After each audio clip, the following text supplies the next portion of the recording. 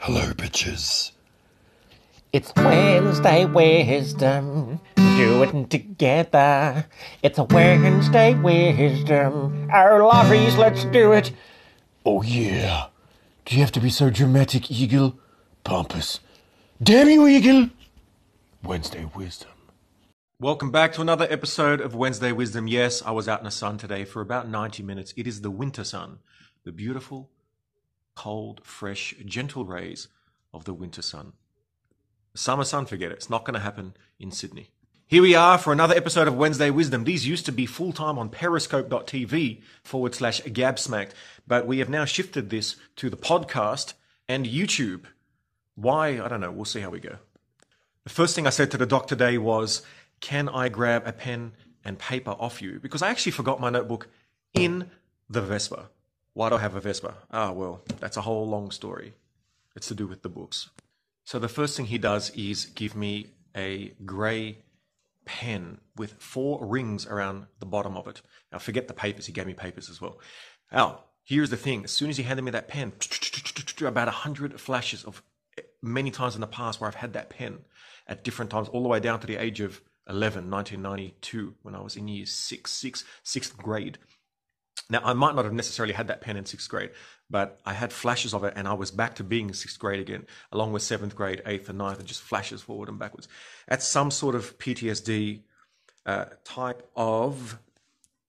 It's a furious shock of a memory, and it's almost like a defibrillator, smashing you back into the past and back into the present multiple times. And I asked the doc whether that is normal, and he said that he didn't experience it. And when I say normal, it means more, is it common? And these memories are painful. I told him that, just on the way here, or even yesterday, I was on my Vespa and, I get this memory, just like electric shocks that go through my head of some smell or something has triggered a memory so powerful that it is as if it just happened. That can happen independent of time. And so when you read my book, that's why the book is so disjointed, because I don't remember things more strongly if they are closer to the present, which I now understand most humans do. And in fact, the first time I had any idea of a chronological understanding of time was in my early 20s, when I was put onto this medication which dumbed down my brain activity temporarily. And only then I could discover that I could calculate mathematics in my head. So before that, I was more of a jumbled mess. But I still had these aftershocks of memories. And, I said to him that I had now learned to accept that there's no point in reliving the memory and suffering from it as if it's just happened. It's already happened. There's no point on dwelling on it, but you can learn from that memory. Now, that particular memory was that I contacted this girl who was a friend of my girlfriend after my girlfriend had dumped me. This was about, I think, a year or two ago. And I'm like, damn it, my ex-girlfriend probably found out, and that's why she doesn't talk to me. And then I thought, well, hold on a sec. She dumped me. I contacted the girl. The girl probably told her, whatever. And we're done. So the lesson is that if you ever in the future have an ex-girlfriend, hopefully not, but if you do, then do not contact her friends after she dumps you. That's just a rule. You've now learnt it. No need to repeat it. The past has happened. Done. So I've learned to disassociate the living of the experience with the fact that it has been lived. These are two different things. Now, here is an interesting point. A little bit off topic, and we're going to come back to that point, was that I found it amazing that I could observe, well, what seems to me, as wants to be portrayed by the media, that 150 million people in America tend to think one way and 150 million tend to think the other way. Now, that's clearly a very simplistic view, but you can see that there's some sort of polarization happening there. And I've discovered through my Periscope account, because I've been dealing with people exponentially higher in frequency than I have been in my whole life. If anyone knows, realspeakinghuman.com. If you are bothered, you can understand the story. Or listen to the director's cuts. I forgot about those. Anywho, what was I going to say? Yes, a lot of the problems I have discovered are linguistic between what could helps explain the polarization that we're seeing. So, for example, open borders to half the country means we still have borders. They're not no borders. They're just open, which means that there's a filtration system. Now, the other half, when they hear open borders, they hear no borders. But that's not actually true. So they're having a linguistic problem. It's almost like there was a subset of the English language, or two subsets of the English language, and neither party thinks the other one is speaking the other subset, so they misunderstand each other. If you want to know more about that, periscope.tv/GabSmacked. I have live discussions with awesome people, and they throw stuff, I throw stuff back. So I said to him that people are seeing eye to eye and not ear to ear. And it was a silly thing, but the point is that we define certain metrics via which we interpret facts and we derive from them conclusions. But conclusions are different to facts. Now, it's weird that me as the autist, and we're going to come up to this later, because it's almost like I'm transcending certain views that not even neurotypicals transcend in general. And the irony is that it came from my inability to understand humans. So I sort of had to overcompensate and have developed this ability to transcend through a lot of suffering. And if, once again, I keep saying the book because it saves me having to tell you the whole story. You can just go ahead and read it. And if you don't, most of you probably won't because you're busy and have other things to do and other priorities, then you can ask me in the comments, what was it you were referring to? And I'll copy sections. Then I'll make another video and answer based on those questions. All right, coming back to what we were saying just about the PTSD is that can be triggered by violations in our relationship templates. This is fascinating because it has allowed me to, once again, transcend haters. Now, what I have noticed, and this is an archetype, this is the archetype of the resentor, I call the resentor, which is a overdevelopment of Lucifer and Loki. When they are by their nature rebellious, and that rebellion can turn into resentment, and that resentment can then allow you to want to annihilate everything that exists because of the pain that the resentment causes. No, this is not a seatbelt. This is a good bag I got from the US. It arrived today. It's awesome. Saves me wearing my bum bags. I can now strap this on. And hey, oh my God. So, I'll give you an example. When I only had 5 followers on Periscope, and they've gone up to, I think, combined 2,500 across the channels, and there's a lot of overlap. It actually adds up to about 4,000, but independent followers is about 2,500. So it's obviously extremely tiny, but it's way bigger than what I expected. When I got onto Periscope, I had 5 followers for a long time, for about a year, 5 to 10 followers. And then there was one day where I had a rant and it just went through the roof. But what was the point? The point is that out of those followers, I spoke to all of them. This was the first time that I really had contact with more than one human per month, except for staff and stuff like that. But people who weren't my staff for the first time. It was insane. And naturally, as I grew in size, I was unable to respond to everyone equally from those with whom I used to chat a lot with. And that's natural. It's a natural progression. You can talk to your 5 or 10 followers, but then when you have 1,000, you physically can't do it. Now, you might stay in contact with 1 or 2 that were really good friends, but not in touch with the rest. And it's not that you deliberately avoid them. It's just that you just ceased to contact. Now, in some cases, yes, you might say, I don't really have anything in common with them. And then you get busy. So what happens is that it's very easy, according to my psych, for the other people who have a relationship template in their mind of how a relationship should work, it's very easy for them to then feel rejected and take it personally. And that can be extremely painful if they have experienced that in the past. And more often than not, the most extreme adverse reaction to being rejected comes from those who have experienced it in the past constantly. And they haven't ever, according to the psych, reflected on why they feel that way. And so what they think is that it's not that their view of a relationship in a frame has been violated. In other words, it's not their view that's incorrect. It's the other person that fits their view. And the only conclusion is the other person rejected them personally, as opposed to it not being personal at all. In fact, I can tell them it wasn't, but they're not going to believe that, and they'll put a thumbs down here on YouTube because that's their job. Now, this is exactly what the psych said. He sees this constantly, and this is institutionalized study almost.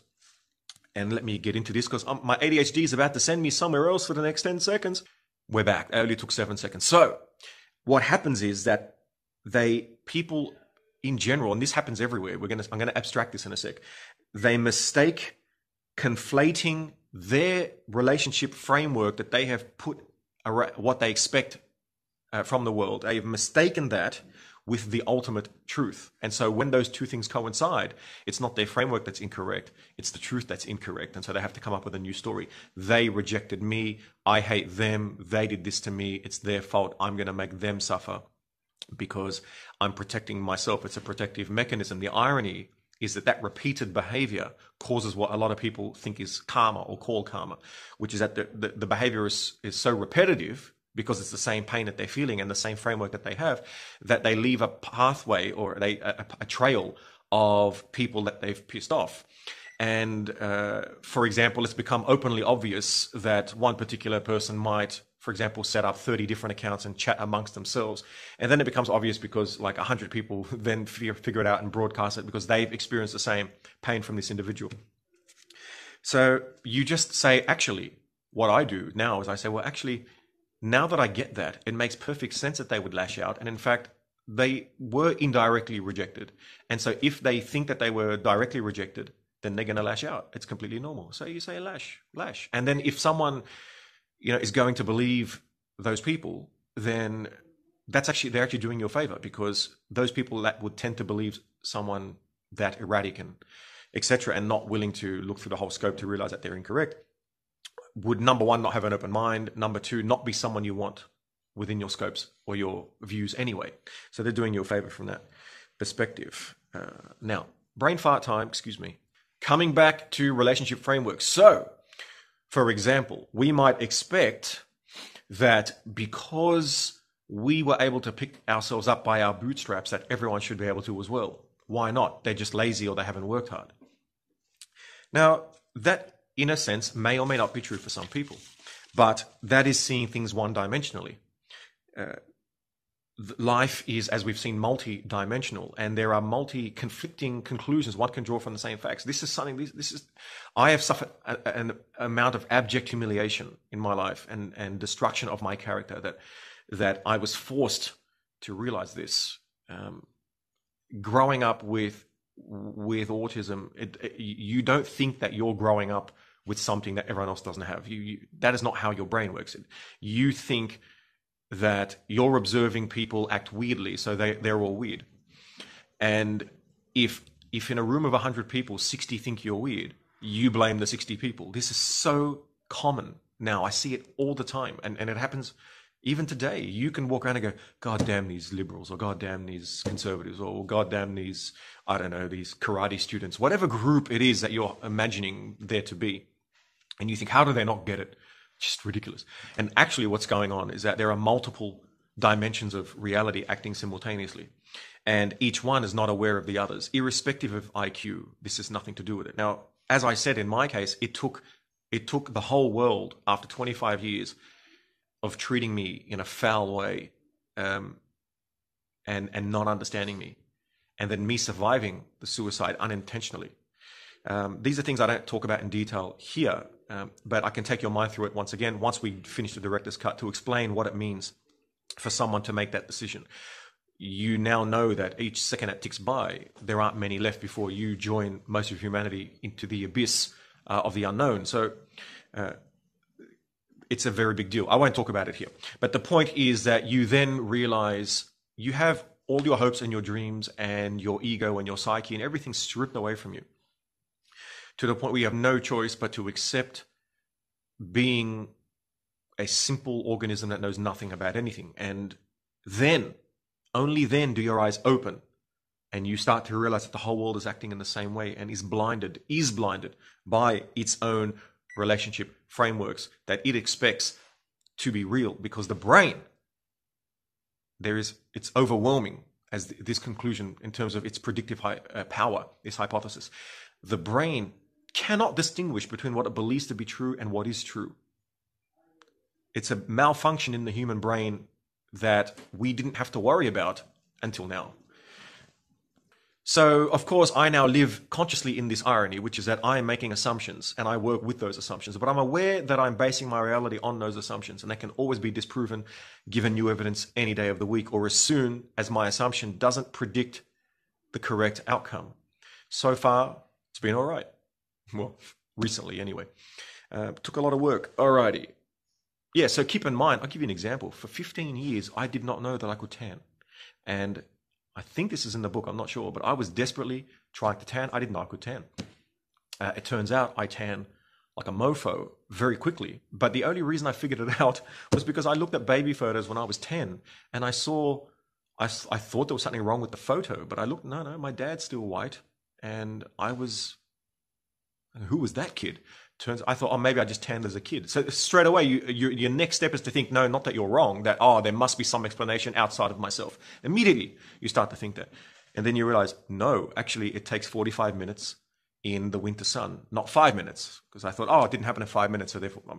Anyway, that sounds ridiculous to most people. But what can happen is you can abstract it to your own life. For example, the idea of a nation, that is a story. That's not actually what's going on. When you look at a map, you see lines and you think that there's an actual line there in your mind. Subconsciously, you think, yeah, there's a line. So therefore, as soon as I step over, well, no, that's not how borders have ever worked. There's always been intermingling at borders. So border towns and border cities can speak. They tend to be more bilingual. And as you get towards the center of a country, geographically, it becomes, traditionally more ethnically homogenous. Back in the empire days, etc. But this is not something that is well known or known enough. All right, let's move on to our next topic, confusion around boundaries. I'm a butcher. People ask for meat.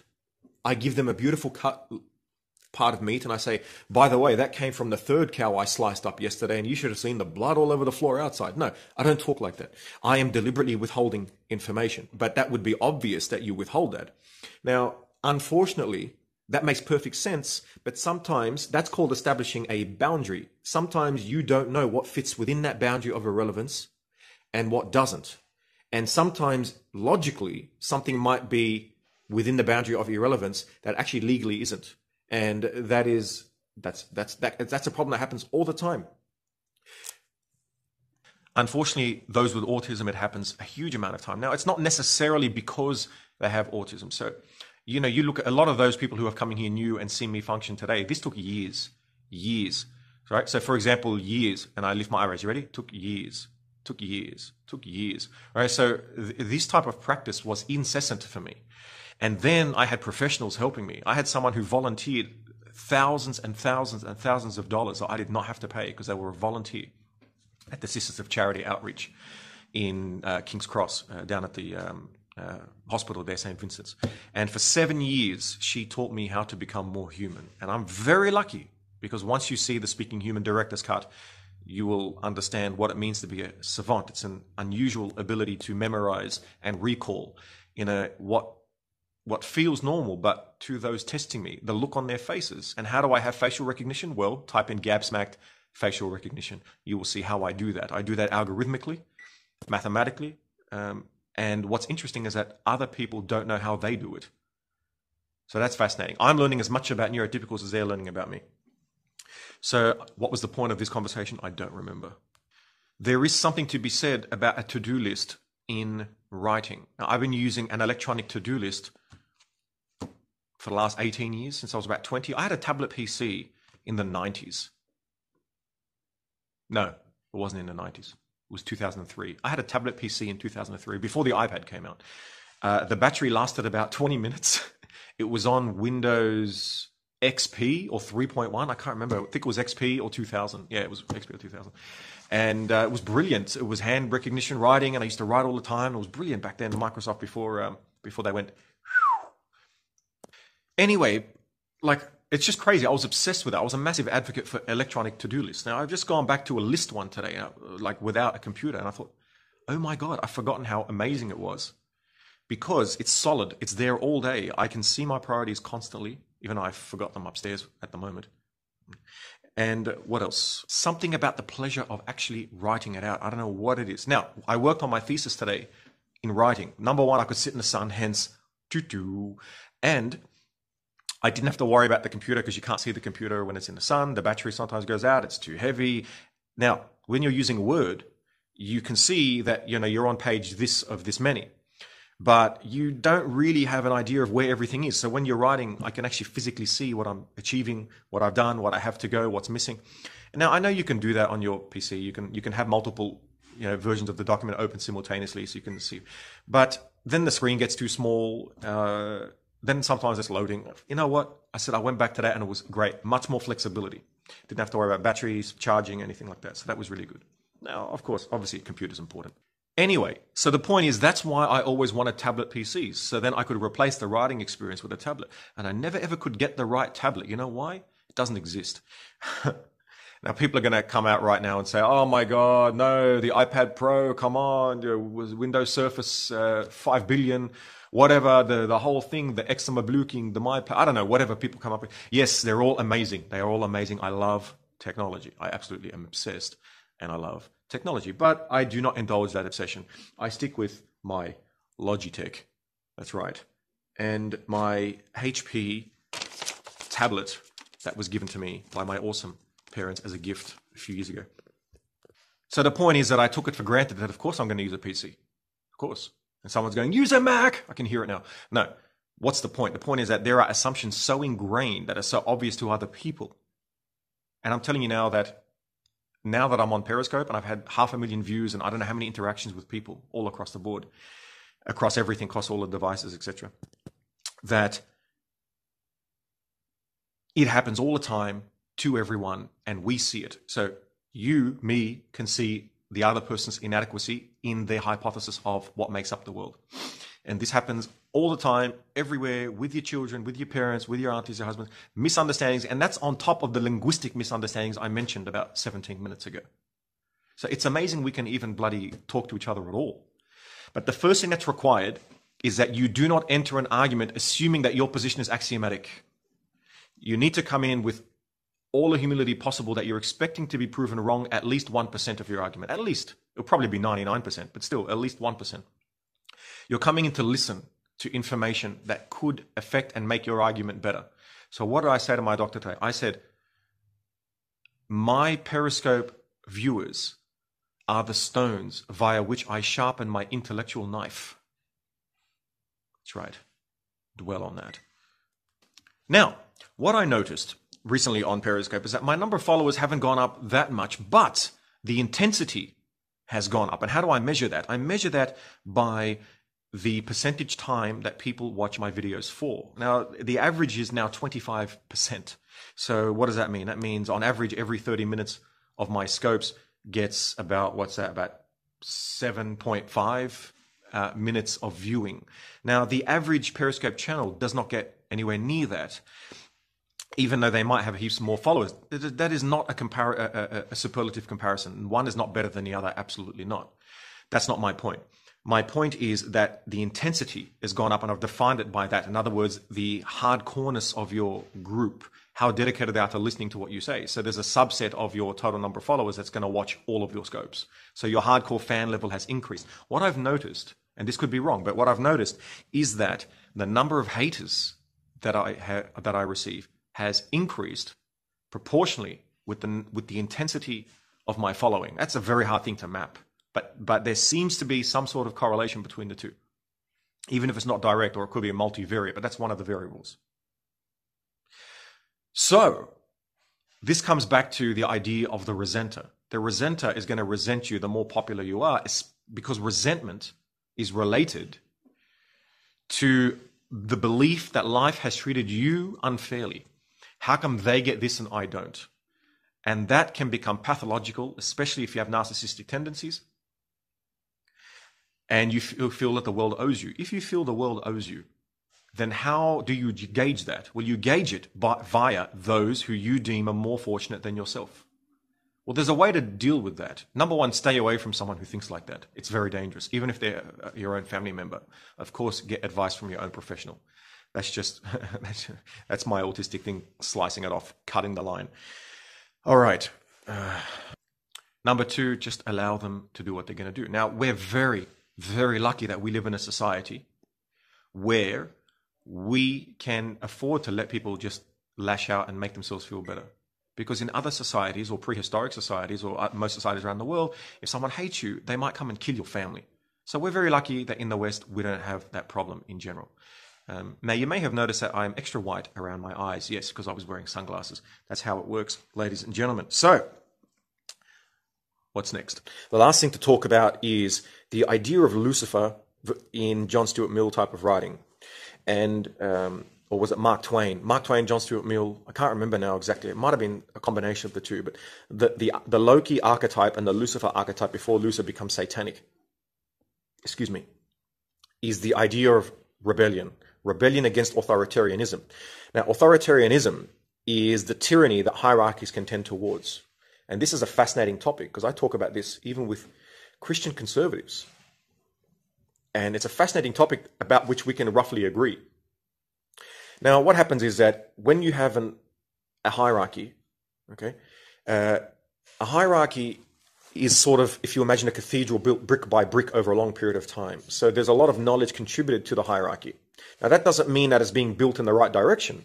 You might have to nudge it slowly but surely. And there's the place of the rebel. The archetype of the rebel, I would say, would ideally need to be enshrined within the hierarchy itself, so that the hierarchy constantly criticizes itself, so that it can be guided by itself. And there's an internal dialogue of fighting between those who are proponents of the hierarchy in its current form and those who rebel against it. And that mutual synthesis requires multidimensional ways of thinking. It's very difficult to think that way. It's very hard for anyone, irrespective of intelligence or IQ. It's very hard to think that way. And so it requires one to make the assumption that they're probably wrong, or at least not completely correct.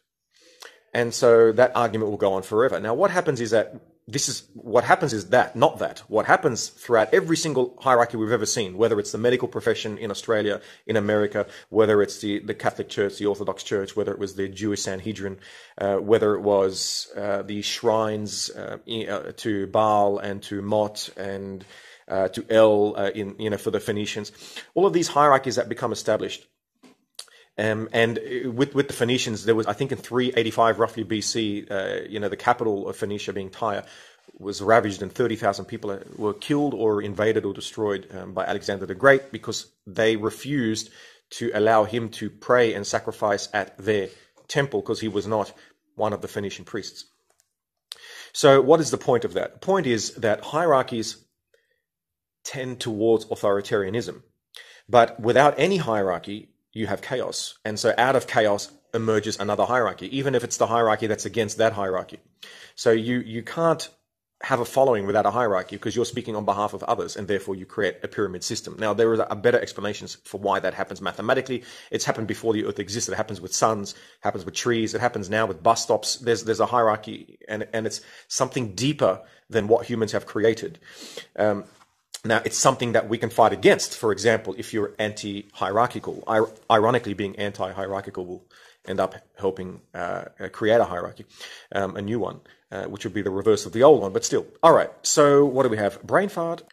All right, when we have a group of 4 working on an assignment, what do we notice? We notice that one works really hard, the other 2 work sort of hard, and then the last one decides to do nothing and then just bludge off the whole thing. So you have this type of discrepancy in general whenever you have some sort of collective trying to seek some sort of goal of value.